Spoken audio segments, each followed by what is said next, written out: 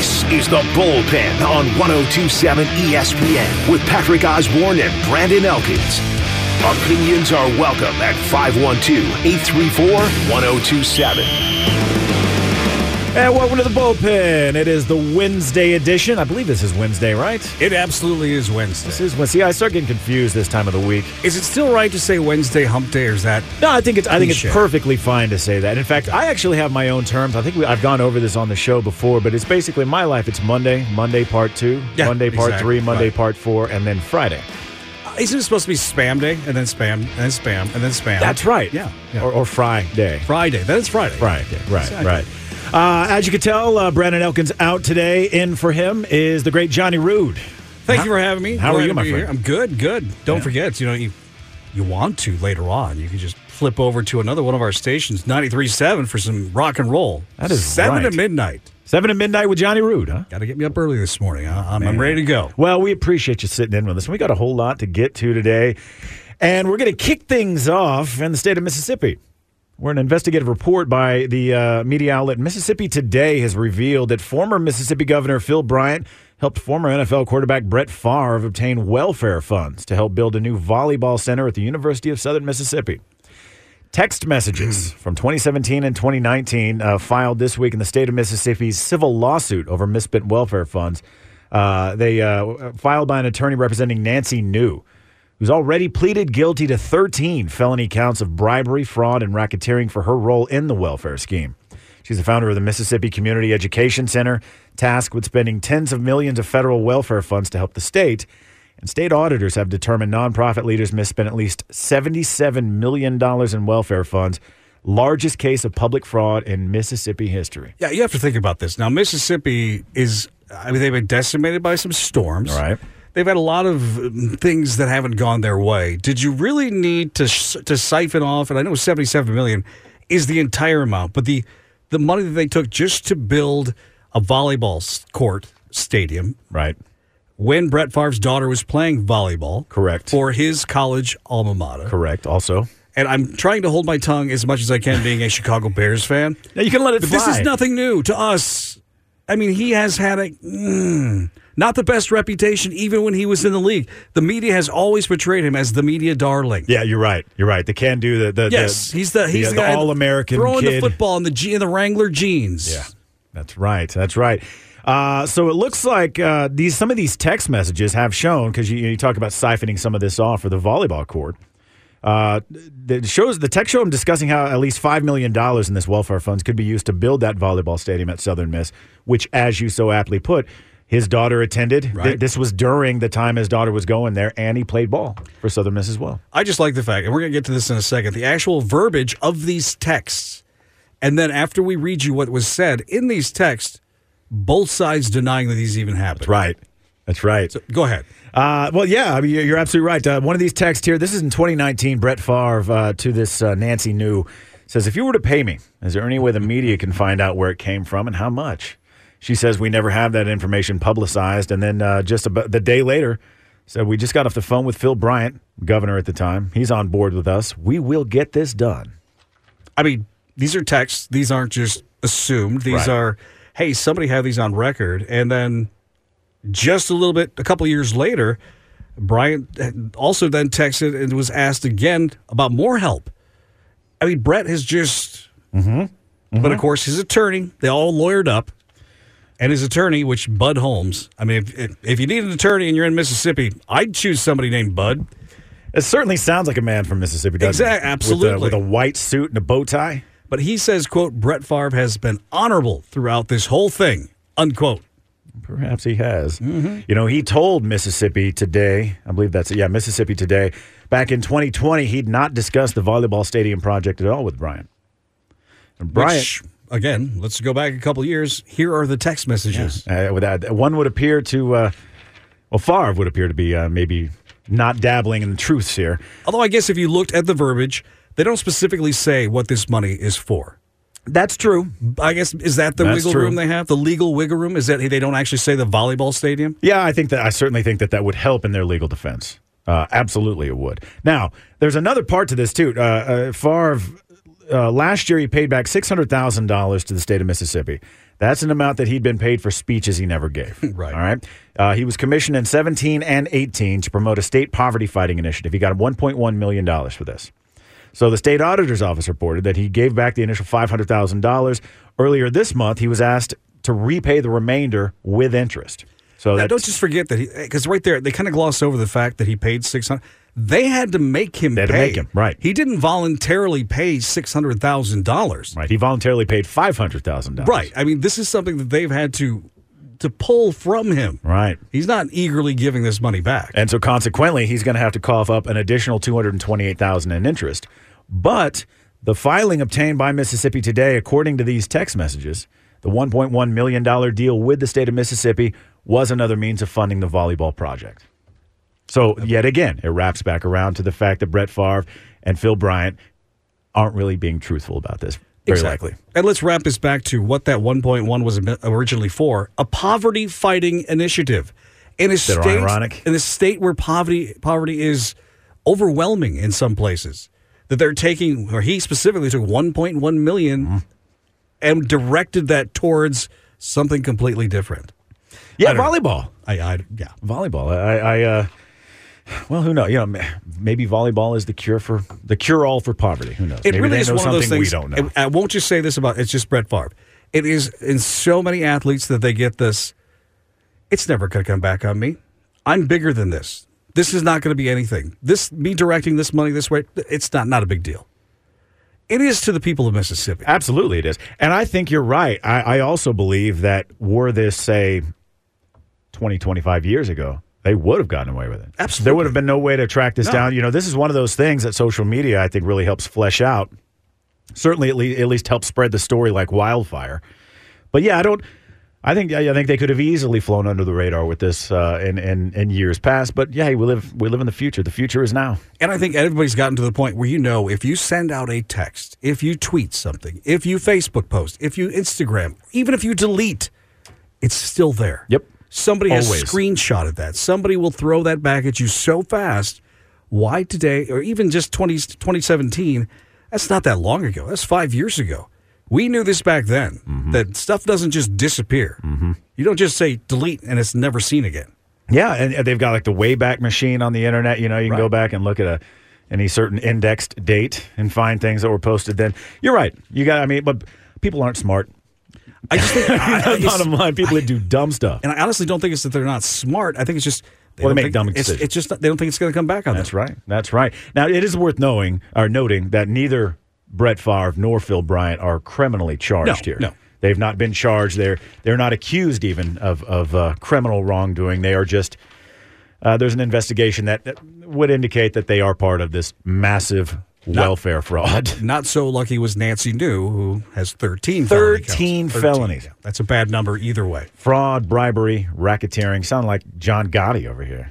All right, let's get out of this. Let's talk actual football. Actual football. Player of the week rankings out today. Yeah, my of course, my starting quarterback on my fantasy football team. Patrick Mahomes? Absolutely. You could do a lot worse than that. I still lost, by the way. Did you? The rest of my team. Even with Mahomes? Yeah, the rest of my team just fell asleep. This guy's doing all kinds of unbelievable stuff. I actually was digging through here, looking at some of the, it was on NFL.com, looking at some of the stats and records for the week.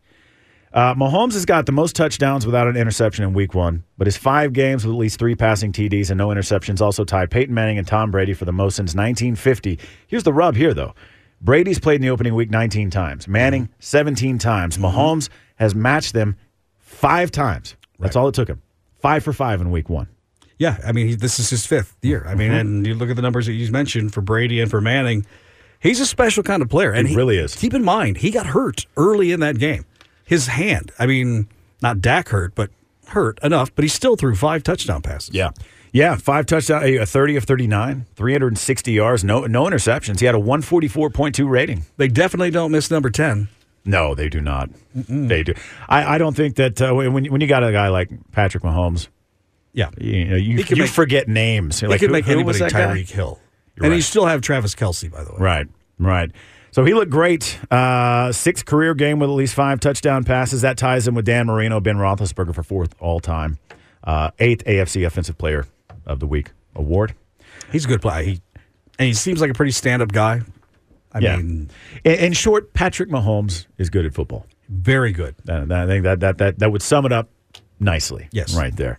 Also on the list, Steelers defense, they were leading the way on the 23-20 overtime win against Cincinnati. Looks like safety Minkah Fitzpatrick, AFC Defensive Player of the Week, 14 tackles. Yes, he took Joe Burrow's first pass attempt backwards to the end zone, a pick six, if you will. 31 yards, I believe. Yes, he went. I watched the game. We were actually had several games on, but that was one of them because I was sitting with a bunch of my friends, and of course, one is I'm a Bears fan, so that game was on.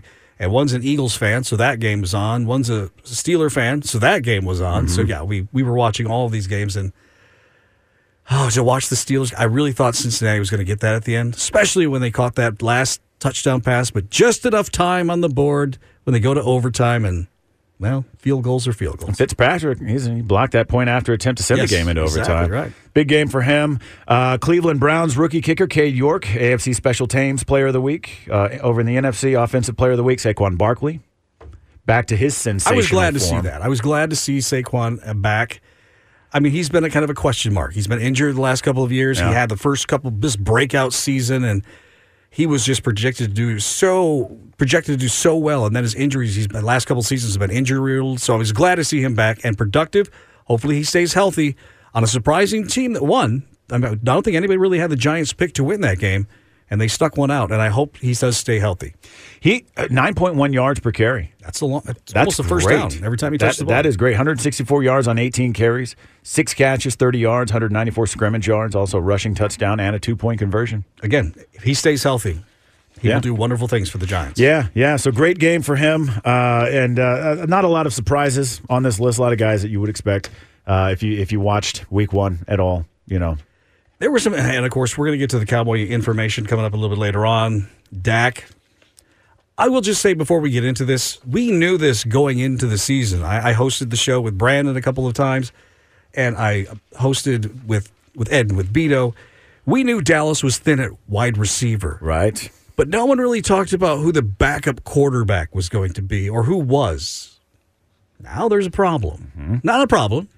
I mean, but who's going to step up and take that role? Did you hear who Stephen A. Smith suggested the Cowboys pick up this week? I was going to bring. Is that where you're getting at? I was going to get to that because I saw who he did recommend. Of course, he recommends this every single time a quarterback goes down. Right. It's Colin Kaepernick. Right. Colin Kaepernick's 35 years old. It's also been, 5 years since he played? Yeah. Also, if you actually Google Colin's name, it doesn't say professional athlete. It says civil rights activist. Correct. And so when you look at a team like the Dallas Cowboys, an owner like Jerry Jones, right, he probably doesn't want that messing around, muddying up his team. Either way, I mean, the Raiders gave him a tryout just 6 months ago. He doesn't have the NFL caliber arm anymore, apparently, because people have brought him in. They have tried this. I think we need to just stop stop throwing his name out there just to throw it out there. Couldn't agree more. I think it was Michael Irvin said something very similar. Yeah, he says, let's stop with this Colin Kaepernick stuff. He's been out of football for 5 years. Let's stop thinking that we can just resurrect Colin Kaepernick. Right. Like he's going to come home and resurrect a football team. Right. And that's true. If that's the logic, then let's bring back Jay Cutler. Let's right. I mean, hey, let's see who else is out there. I mean, Jake Plummer, he retired early because he wanted to just be let's bring some people back. Yeah, that's what we're doing. And when you think about it, let's say Kaepernick had been out there. He's been getting up at before the crack of dawn every day since he's been out of football, practicing, going at it hard, full speed, 110%. Still doesn't matter because you still haven't actually been out there with the teams doing what you got to do.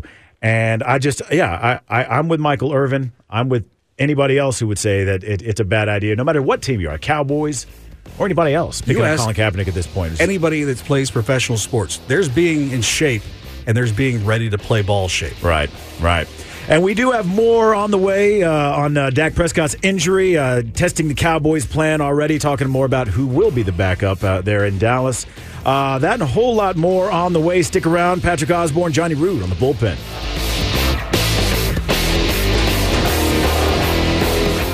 The Bullpen with Patrick and Brandon on 102.7 ESPN. Well, I think that Dak's injury certainly has taken center front and is a little bit of a red herring relative, if you want to use that term, relative to focusing on the way we played. We have to play better. We had a better training camp than that showed, in my mind.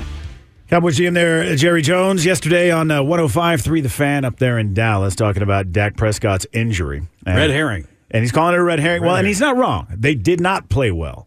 No, I mean, it wasn't just the Dak Prescott injury. They looked feeble when he was healthy before his injury. They have no offense. They were the only team throughout the entirety of Week 1 that didn't score a touchdown, if I'm not mistaken. True. I mean, think about this. When you come out there and the defense knows, okay, there are two people on this offense that we have to worry about. Possibly Zeke, maybe Tony Pollard, and CeeDee Lamb. Yeah. Okay, yeah. We've got 11 guys out here. We take care of those three. We're good. And that's exactly what they did. Yeah, you just load up on CeeDee Lamb. I mean, right. That's a given. Pollard, too. And let's not forget that CeeDee Lamb is a slot receiver. Right. He's not running the deep route. Right. So, again, hopefully they'll get some of their running backs or their wide receivers coming back. I don't know. We knew they were one wide receiver away from having no wide receivers, basically, with a bunch of rookies and people they brought in. Now we've got quarterback, and that is another issue. Where, I don't know. Yeah, and so now we're looking at Cooper Rush. Cowboys are going to have to turn to Cooper Rush, right? And with Will Greer at the number 2. And I will honestly say, during preseason, I thought Will had a better preseason, but that's just me. And again, that's third string on third string as opposed to Cooper second string. So. Right. Now, obviously Jerry Jones has given some optimistic news this week about Dak, just in that, initially as of Sunday, it looked like he was going to be out 6 to 8 weeks. Right. Right. And then Jones also on there on 105.3 The Fan said he's not going to be placed on the IR, and so there is some promising news here on that. In medical, nobody knows those timelines good, but if we thought he wasn't going to be ready to go for 4 games, until after 4 games, we would put him on IR. We're not doing that. We think he can come in and play, so we don't want to not have him out there practicing. We want him getting prepared, and we'll see how he handles this thing, how it heals. Mainly how he can, his strength, how he can grip the ball, what his status is. But that's not being an optimist. The proof is that we got a good surgery, got good technique, and feel better about it than we did Sunday night. Yeah, I mean, I think any Cowboys fan would. Is he shooting craps? It's like, what's that noise every couple of seconds? It's like rolling crap. It seems like he's not even paying attention. He's splitting his attention, and he's trying to remember what words to say in his interview while he's shooting craps or whatever. Yeah. So not out 6 to 8 weeks now. Possibility he could be back on October 9th, right? Week 5 road tilt against the Rams. And I like this. They're trying to, of course, they're trying to fluff this as best they can for any Dallas Cowboy fans, maybe for some of the odds makers out there. And they're throwing it back to 2008 when Tony Romo missed 3 games with a broken pinky finger. And they said the Cowboys went 1-2 in his absence with Brad Johnson and Brooks Bollinger. Remember those guys? Mm-hmm. Well, if I'm not mistaken, Brad Johnson went to a Super Bowl. Didn't he win it with Tampa Bay? I want to say he was their quarterback. I believe you're right. So certainly was not with Dallas. So a caliber maybe a little bit better than, Cooper Rush. It's very likely. Now, Rush, let's see here. He won the only start of his career back in 2016. That was Week 8. I mean, I'm sorry, not in 2016. It was Week 8 of last year. Going felt like 20 and 16 is what I meant to say. 20 to 16 against the Vikings. Both Greer lost both of his starts as a rookie in 2019 with the Carolina Panthers. We don't know too much about these guys. Certainly the Cowboys, though, have gotten a little accustomed to life with Dak Prescott. That's why there's something to be said, and people have gone back and forth with San Francisco. Okay, they're going to make Trey Lance the starter, but we're going to pay a lot of money to keep Garoppolo as our backup, because if your starting quarterback goes down, you should have somebody of quality behind them. No doubt. And this is glaringly true right now for Dallas. And I see that's where you find that. Maybe you go back and you find someone like Andy Dalton, which I know they tried, but I mean, a more recent, someone who's got something maybe in the tank still that has shown something, or maybe one of these guys will step up and say, yep, I'm ready to take this team. I get, time will tell. And I'm starting to think that despite efforts by the Cowboys to paint a different picture. I'm starting to believe, too, that Dak is just injury prone. I mean, who's to say he doesn't come back in week 5 and then get hurt again? I hate to say that, but I mean, look back at what's happened the last couple of seasons. I mean, it's been nagging issues or injuries, or it's been injuries that have just literally kept him out of games. Compound fracture and dislocation of his right ankle in 2020. He missed 11 games. Last season, he missed a game with a calf strain.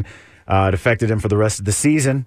That thumb injury, of course, I think it was Thursday of last week. He's limping around, blaming it on his cleats, new cleats.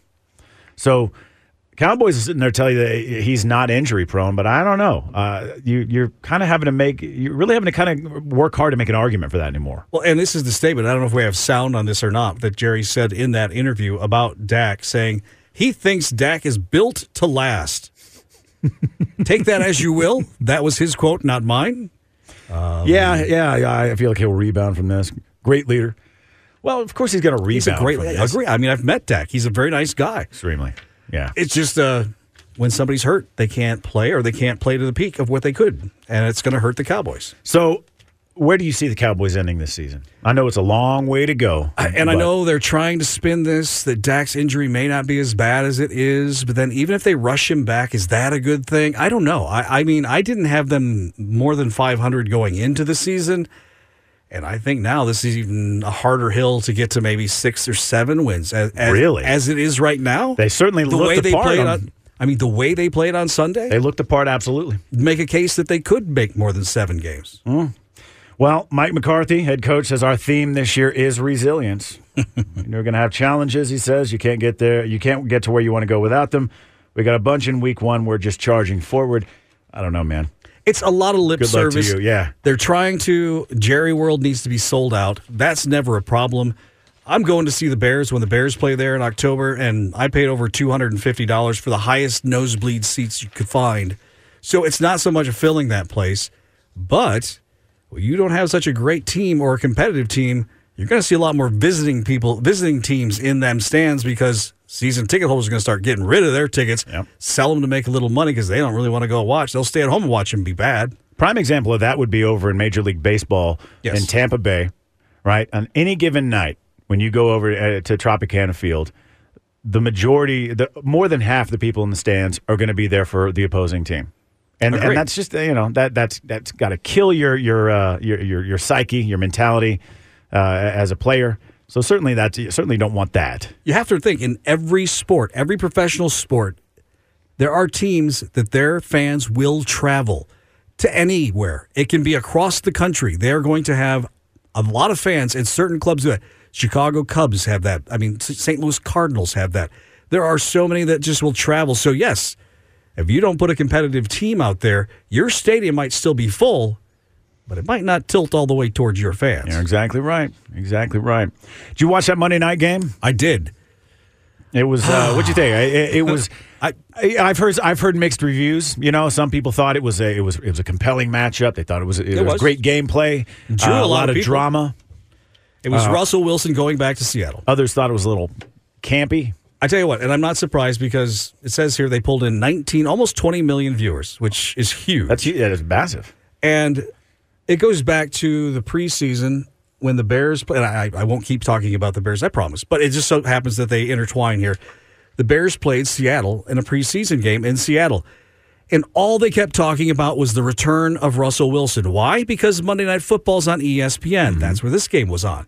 So they were selling it 6 weeks ago. So, yes, I wasn't surprised to see as many people. I was surprised when he got booed when he ran on the field. Were you really? I was not. That is your all-time leading quarterback in every category. See, Brandon's a big Seattle guy. Well, he's from Seattle. He's a big Seahawks fan. I know. And he was in here, it was just gushing over the booing yesterday. Maybe it's a different perspective. He feels justified. I don't know. I guess Seattle feels betrayed by Russell Wilson. Apparently he was they look at him as kind of a whiner, a guy who was never satisfied and complained a lot, I guess. I just look at him as a guy who could win you ball games. He took him to 2 Super Bowls. He won 1. Possibly could have won 2, except a bad call instead of running the ball. Everybody knows that story. But, I mean, last year, remember the start of last year, he was supposed to be the MVP. Mm-hmm. Then he got injured. But, so, that was the best quarterback you've ever had, Seattle. And he came back and you boo him? Yeah. Okay. Yeah. I wish Denver would have won. I'm just saying. Yeah. Well, I didn't like to see it, but I don't really have a dog in the fight. Don't really care either way about the Seahawks or the Broncos. But I'm with you. I was a bit surprised, but on the other hand, I wasn't surprised based on what I've heard from Brandon and others. And maybe there's more details that I don't know of. I mean, all we see is what the media portrays.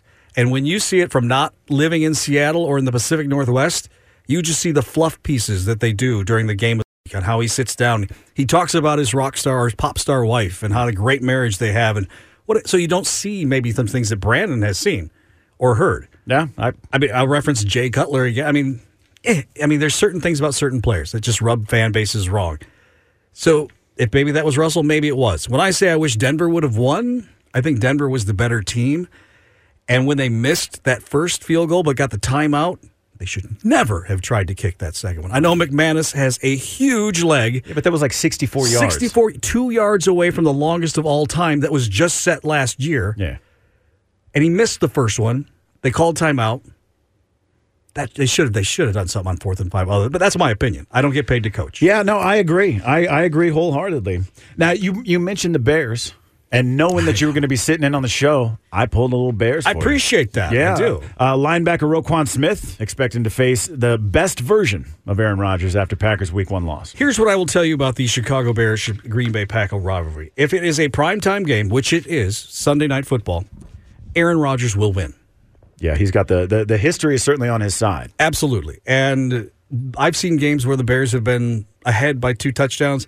Doesn't matter if it's prime time on any network. If it's dark outside, Aaron will win this game. Plus, it's in Green Bay. I'm still not sold on Justin Fields. I think he performed maybe C-plus level-ish on Sunday. And they don't have a lot of weapons either. They're kind of like the Cowboys. They have one good running back, one wide receiver who, if you picked Darnell Mooney out of a crowd, you're his grandma. I'm telling you. I mean, that is just one of those things that, I mean, these guys are going to be good, but they're not there yet. Right. So I definitely think that the Bears are going to get beat. Aaron's going to have a little chip on his shoulder, but what targets is he throwing at? We saw, obviously, see the drop, the very first big bomb, and it went right through the guy's hands. Mm-hmm. Who's he throwing it to? So, yes, I think the Packers will win, but this is not going to be a huge blowout because neither team's got tools. You're right. Although, I mean, if history serves, the Bears have lost 6 straight matchups to the Packers dating back to 2018. Trust me, I know, because I bet one of my friends back home in Chicago every game, and I've lost the last 6 in a row. Yeah. So you could certainly put the Packers in an 0-2 hole as of Sunday. You know, you could do yourself a favor just as a fan there. But see, then we would have this situation: the Bears would be 2-0. And then if Minnesota wins, they would be 2-0, and then Beto and I would be going head-to-head because, he's a Vikings fan. So. Oh, he is. Yeah, and they pounded the Pack on Sunday. That was another brutal game. So Roquan Smith is saying, though, he's pretty confident, even though, I mean, he's one of the few that's actually faced Rodgers on that squad. Yes. And he's 1-7 against Rodgers in his career. And I will say Roquan is probably the best defensive Bear I've seen since Brian Urlacher. He's that good. Really, that good, huh? I mean, even when Khalil Mack was there. Oh, by the way, San Diego Chargers fan, you think you're happy because he got 3 sacks in his first game for you, Khalil Mack did? Yeah, guess what? When they traded for the Bears, he had 3 sacks in that game too. And you're going to find somebody who's making a lot of money take a lot of third down plays off because he's not quite ready to be on the field. So you're taking the Bears to win? Sunday? No. You're not. I think it's going to be close. I don't think it's going to be a blowout. I don't know what the spread is. I'm going to guess since it's in Lambeau, it's got to be at least a 14-point spread. Yeah, let's see. I feel like I saw that somewhere, but I don't have it in front of me. I think you're right, though. I definitely believe that the I just don't think so. And I think the Bears have a strong enough defense like they did in 2008, like they did in 1985. Not saying it's going to take them to the Super Bowl. Oh, good God, no. If they win 6 games, I'll be pleasantly surprised. But I don't think they'll win, but I think they'll keep it fairly close. Well, of course, Aaron Rodgers had a little something to say about that, talking about how he's dominated the rivalry, famously telling a Soldier Field crowd once that, of course, he owns Soldier Field. Just last year. Yeah. And I've got a little bit more on Aaron Rodgers coming up. He's weighing in a little bit. He was on Bill Maher's podcast. Of course. Weighing in a little bit on the whole COVID vaccine situation in sports that's not going away. And he's not only weighing in on himself, but other athletes as well who've stood their ground and have chosen not to take the vaccine amid mandates and whatnot. Apparently, now that he let his hair grow out like a hippie, he just talks about things that he just talks about. The guy likes his drugs, apparently. And he also likes to do only the legal kind. Yeah, right. Ayahuasca and whatnot. He also does a great Nick Cage impression, looking like he rolled out of Con Air off the set of 1997 or whatever that was the other day. Yeah. So we'll get into that. Also, some baseball news coming up. We've got the NL West has now been clinched. That and a whole lot more on the way in the bullpen. This is the Bullpen with Patrick and Brandon on 102.7 ESPN. And welcome back to the Bullpen on this Wednesday afternoon. Patrick Osborne, Johnny Rude in with you here on 102.7 ESPN. We're talking some football today. Happy Hump Day. Happy Hump Day, now I know we can say that again. Monday, part 3. However you want to look at it. Semantics, my friend. Monday the 3rd. Semantics. So we mentioned Aaron Rodgers before the break. Of course, viewed as one of the more polarizing figures in sports these days, at least when it comes to things like COVID vaccines and whatnot. And he's expressed some pretty strong sentiments against vaccine mandates, and not only for athletes, but for everybody. He's famously chosen not to take them in the past. But he didn't exactly tell the truth about it. But he didn't tell the truth about it. Right. You're right. But he was on Bill Maher's, it's the Club Random podcast with Bill Maher. And he shared some candid thoughts on criticism, his displeasure for COVID vaccine policies, specifically when it comes to Novak Djokovic, obviously, who has also made plenty of headlines recently for his unwillingness to take the vaccine as well. But the best player in the men's side can't play. And one of the most fit guys in the world. That's the point. Who's had COVID at least once, if not twice. Can't come to New York. I mean, I can't say I fully disagree with them. No, I would say don't ever book him as a guest because you guys dropping the F-bomb 3 times in a 3-sentence paragraph. Have you seen this video, this podcast? So they're sitting there in these kind of, lounge chairs or something, real relaxed, smoking cigars, just chatting. And it's definitely Aaron being Aaron. I kind of thought my Bill Maher days were behind me, but now the fact that he's just interviewing people like not politicians and they talk about other athletes. Okay, slow day. Slow news day. When he gets off the politics, though, I actually don't mind listening to him. Yeah, I don't care what side of the political aisle he's on. If he's talking about it, I'm not. Get away. And he's has said that it's really hard to do what he does now because you're in that cancel culture. Right. So you can't actually really say what you want to say all the time. Right. So that was there. Of course, Aaron Rodgers talking about Novak Djokovic, calling him one of the best effing players in the world, and he said he can't play. But then the conversation turned over to 7-time All-Star. It turned over to Kyrie Irving. Yeah. All right. Even when New York put a vaccine mandate in place for private employers, which meant for a time unvaccinated professional athletes weren't allowed to play in home games. But the mandate was revised. That allowed Kyrie Irving to play in Brooklyn near the end of his last season. And while he was puffing on that big cigar, Rodgers weighed in on that. You know what's even worse than that, though? Kyrie Irving attended a basketball game courtside, but couldn't play for his team. Right. How is that possible? Well, also, he attended a basketball game and got to watch it in the stands, but couldn't play on his team because he wasn't vaxxed? Make it make sense. That's all I'm saying. Make it make sense. You know what? And I think that last make it make sense. Right. I think that's what we all desperately want. That right, exactly because he's right. He's like, yeah, you can't play, but you can sit here. You can be in attendance. You just can't be around us. You can be around everybody else. Just not why. These rules. Again, this goes back to when the vaccines and the mandates were a bigger daily issue than they are right now. Right. I was actually surprised because I was contacting some winners for some rock and roll shows, and there still are some shows where they require documentation, and I still find that a little strange at this point.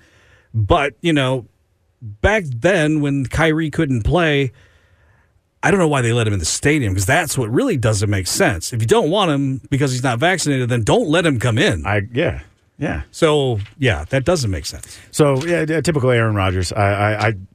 I can't say that I like him less nowadays with his more laid-back sort of...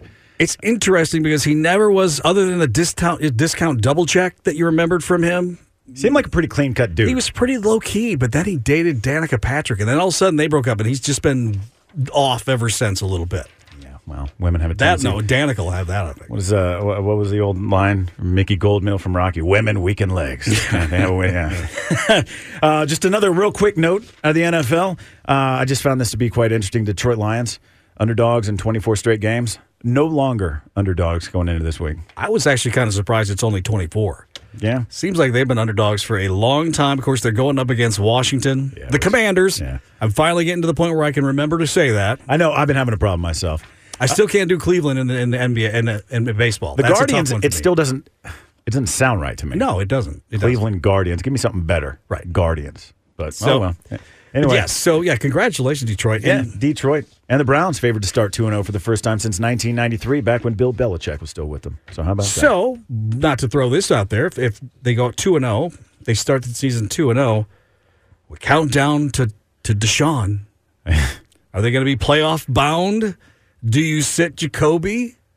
Jacoby Brisket. Way too early to tell, obviously, but you can see this stirring in the media already. You can't. Yeah. Well, they're just salivating to bring Deshaun Watson's name back into their mouths. Right. Yeah. And I could go the rest of my life. To quote Will Smith, get his name out of my mouth.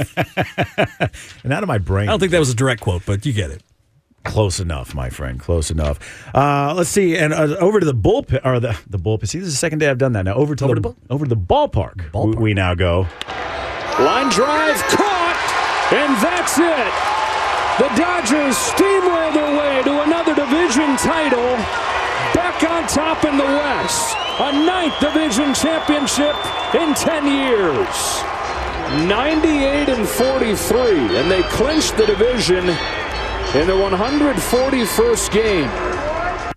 Now, that's the earliest that the Dodgers have clinched that since the franchise relocated to L.A. in 1958. 141 games is all it took him to do that. I mean, that is pretty amazing when you think of it. He threw a lot of math at us there, 98-43 and, 141 games, whatever the numbers were. But yeah, I mean, it's been a great dominant year for the Dodgers. They have absolutely dominated. From bell to bell. Well, the final bell hadn't even run yet. I can't think of what it would be like if Vin Scully were still around. How excited he would be about this. Oh, Vin.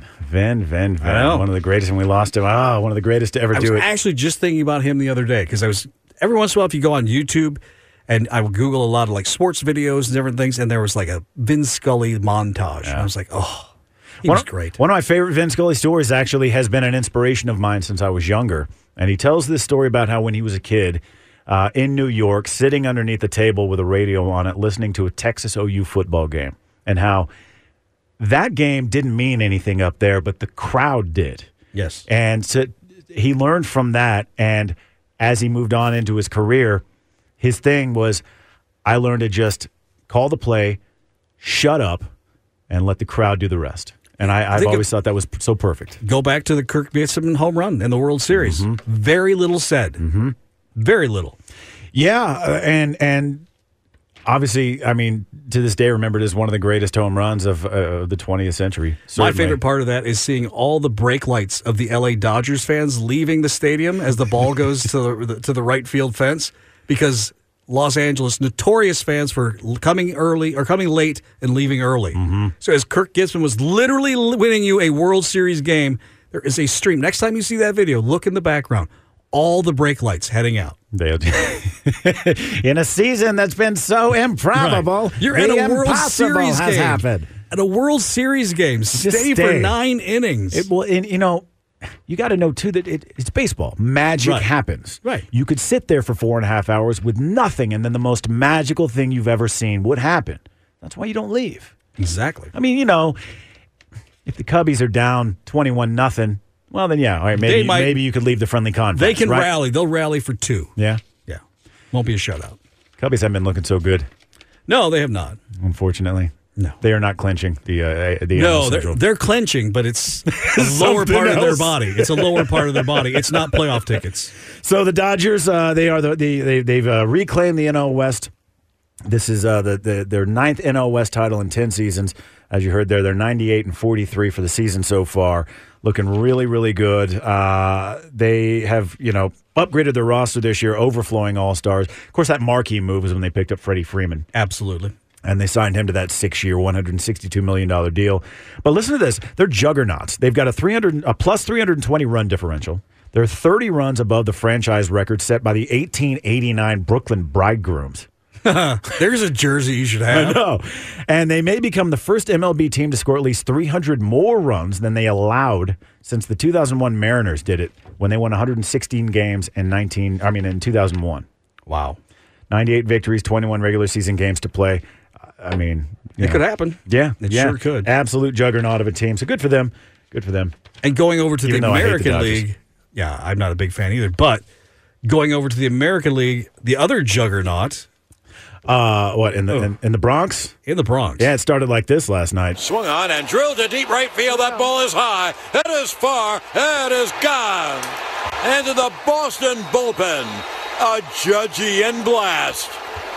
Aaron Judge drills into the right center field bullpen. As he rounds third, all rise. Here comes the Judge. All right, before we go any further, you're never going to convince me that John Sterling doesn't like to take a few drinks before he goes on the air and calls a Yankees game. I had a flashback because when I was in college at Winona State, I worked at our college radio station, and I did like 3 games of play-by-play for the Winona State Warriors, and I had to come up with some sort of home run. We didn't hit a lot. I only had to do it like twice. And my big one was outgoing mail. You know what? He just kicked my butt with that Judgian whatever, and he's all always rise, coming up here with comes the Judge. An A-bomb for A-Rod. I mean, it's constantly, yeah. Here's me sitting in a cornfield, outgoing mail. That's not bad, though.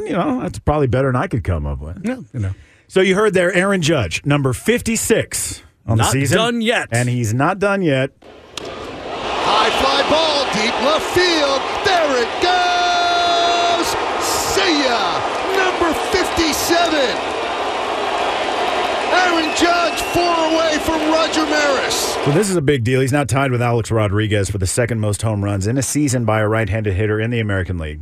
He's one shy of tying Hank Greenberg, who did it in 1938, and Jimmy Fox, who did it in 1932.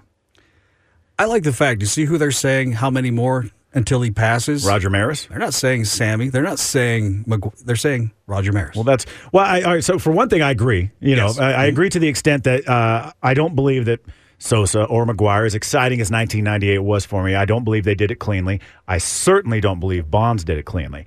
But Maris remains a big deal because it's still the American League single-season home run record. It's the Yankee single-season home run record.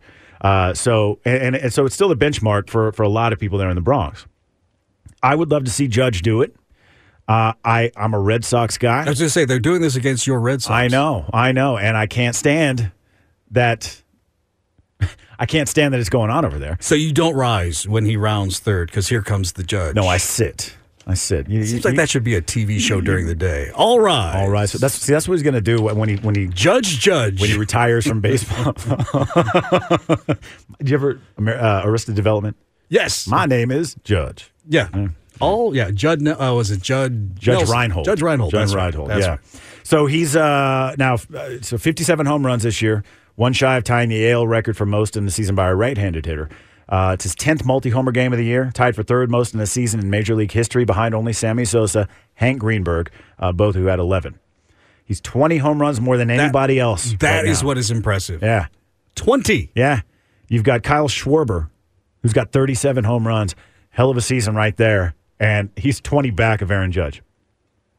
And I believe he's, if I'm not mistaken, Mike Trout's got 35. I believe it's close. So he's 22 up on Trout, who's one of the greatest players of this entire generation. This guy, Judge, is not – it's like Aaron Boone, Yankees manager, said, I'm pretty much out of adjectives. And I kind of am too. Leave it up to the announcer. He'll take it. He raised his batting average. He went 3 for 4 last night, batting average up to 310. Yeah, I mean, let's not take it because, notoriously, a lot of home run hitters, not great hitters. Historically, that has been the case. Right. I mean, they can hit the ball long, but they can't hit it every time. Yeah, I remember growing up, it was real common for guys to have like 40 homers batting like 228. Yeah, exactly. It was either a home run or out. Yeah. Things have changed a lot. Yes. And so, now he's 57 home runs. He's batting 310 with, what did I see here, 123 ribbies. So good for him. He's a monster season. He's a big dude. He's huge. He's what, like 6'7"? I think at least 6'6", 6'7". Yeah. I thought he was just a goofball when he showed up, and he totally proved me wrong. And he's on a team where he's not the only stud on that team.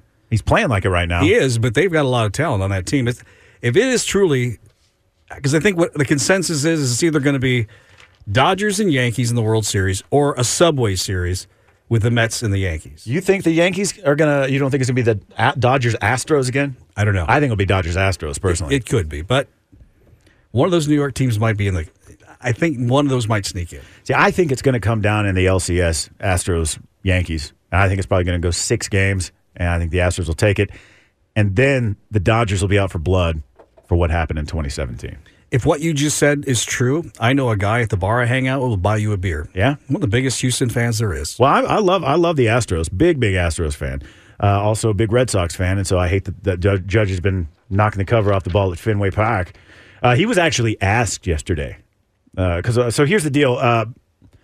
He's actually he'll hit unrestricted free agency in the offseason after avoiding arbitration earlier this year with a 1-year, $19 million deal, right? So one reporter asked him, would you ever play for the Red Sox? Ooh. And he said, we'll talk about that at the end of the year. Yeah, he's like, I'm not going to rule that out. Non-answer. Yeah. Listen, when you're a guy like Judge, you could go anywhere. True. Now, if you want to win World Series, okay, great. You could maybe do it in New York. The possibility is always there. Possibility is also there often in Boston. I would argue it's a better town, better ballpark, more history, better fans. Lean a little bit that better way. uniform. Here's the thing with me is that I guess I'm old school. Like, if a team like New York gave me the chance and put me out there and I got to do what I did, I would probably do my best to not be their rival. Yeah. I would give them that respect, at least not right away. That doesn't mean don't come to Boston later in your career, but don't go there first. Right? Don't go there right away. I don't know. I think when you look at guys like Andrew Benintendi, right? He goes from Boston over to New York. Mm-hmm. You know, I mean, one of many who have made the swap. Typically, fans are pretty receptive. You know, unless your last name, unless your name rhymes with Balix Bodbiguez, right? I think you'd be pretty welcome. You know, A-Rod would not. You get punched in the streets the show of Boston talking about Russell Wilson, so that's true. Who knows? Fans these days, right? Although you know the Boston fans better, so I do. Boston Fenway Park is it's great. The fans are actually really great, and Fenway, of course, is where the Carolina is sweet and the water is dirty. Mm-hmm. Indeed. I get it. For my honeymoon, my wife and I were there at Fenway. We're actually up there. And was she happy with that? It was her idea. Is that like buying her a scale for her birthday? It's her idea. Okay. I mean, she knows that I'm a big Red Sox fan. I've been trying to get her more of a baseball gal over the years, but no, it was her idea. She got us amazing seats. We're second row, right there, just to pretty much where the Red Sox will stand when they're on deck. Oh, okay. I mean, I was sitting there, had a brief chat with Mookie Betts back before he defected. Oh, really? So it was great. Maybe that's why he defected. And maybe it is. They're going to let people like this in the stadium. I'm out. Yeah.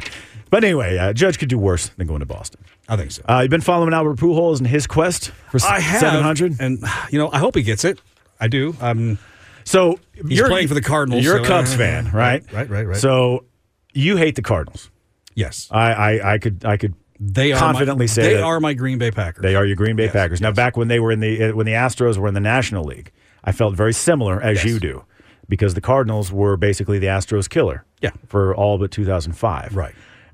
So I could not stand Albert Pujols, and now I can't think of a guy that I have much more respect for in all of baseball. Did it turn around for you during the home run derby? No. In the All-Star game? No. I think that's when it started to turn for me a little bit. No, in fact, for years I held it against Albert Pujols for hitting that homer in Game 5 against Brad Lidge at Minute Maid Park in the 2005 LCS that silenced the juice box. And, I mean, even though the Astros went on to clinch the next game in Game 6 in St. Louis, I didn't forgive Pujols for that for like 15 years. So, I'm just now getting over it. I mean, it took me a while. But it was finally having him go to Angels and not having to see or hear from him on a daily basis. Mm-hmm. So that when he came back, and I kind of forgot about it. I thought maybe he'd already retired. And then I saw him, and I watched the All-Star game, and I watched the home run derby, and I kind of got, oh, wow, he's still there. And then I heard how close he was getting to 700. when you're this close, I hope you get there. He's I really 42, do. and he's really had a resurgent season. I mean, it has been really fun to watch. So he's at 697, fourth all time. The only guys ahead of him: Babe Ruth, Hank Aaron, Barry Bonds. All those guys are in 700 territory. But he's also pushing some other. Right now, he ranks fourth in the MLB with 122 sac flies behind Robin Yount's 123. So he's pushing up on the list for that. Another list he's pushing up on, his at-bats, 11,370, behind Ty Cobb's 11,440. Never heard of him. Pujols is 11th in the MLB with 1,903 runs. Derek Jeter's got 1,923. The great Tony Gwynn had 951 multi-hit games, and Pujols is 10th in the MLB with 942.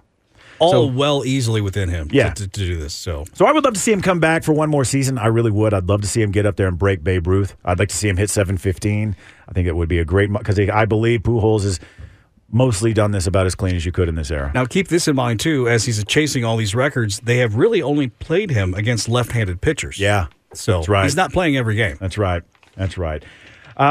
So as we're up against the clock here, I was just have you followed much of the flap between the PGA and the Live Golf? I do.